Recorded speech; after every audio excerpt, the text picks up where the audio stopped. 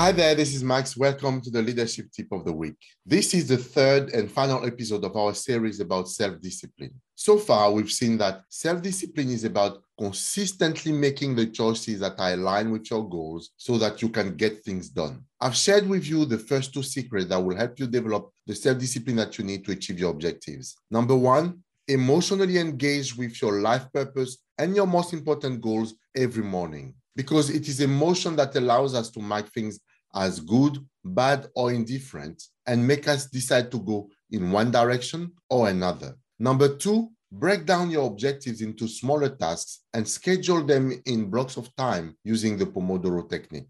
You need to be disciplined to implement the Pomodoro technique, and in turn, the structure it offers will reinforce your self-discipline. Today, I share with you the third secret of self-discipline. That is to say no to distractions and opportunities that takes you away from your goal. One of my managers earlier in my career used to say all the time, Max, you can do anything, but you cannot do everything. I was keen to impress him and the other senior executives in the organization, and I used to find myself working on too many projects at the same time and not performing as well as I could on many of them. I eventually took on my manager's advice and started to commit to fewer projects. My performance on each one of them increased significantly, and so did my profile within the organization. Saying no is not always easy, yet it is one of the most important skills that we must develop. It is only by saying no to things that aren't really meaningful that we have the space and energy to concentrate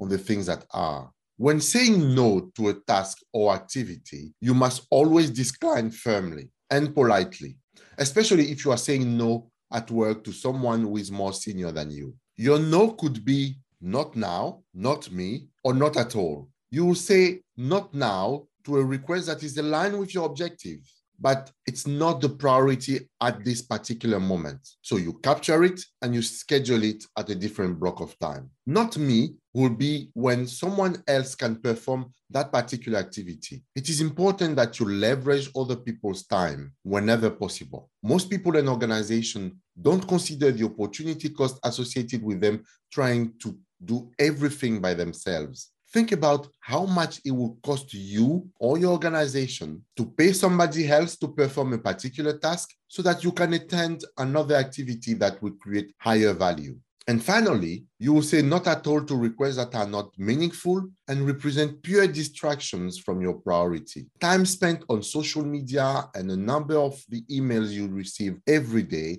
are among the activities that you must simply say no to. This is your leadership tip for this week. The third secret for developing a greater self-discipline is to say no to distractions and opportunities that take you away from your goal. Because as Dean Graziosi puts it, saying yes got you out of Egypt, but it is by saying no that you will get to the promised land. With that, I wish you a very good day. I'll see you again next week for another leadership tip. Make sure to subscribe below now and be first to receive it. Until then, take responsibility for everything that happens to you and be committed to serving others. That's how you become the leader everybody trusts and respects.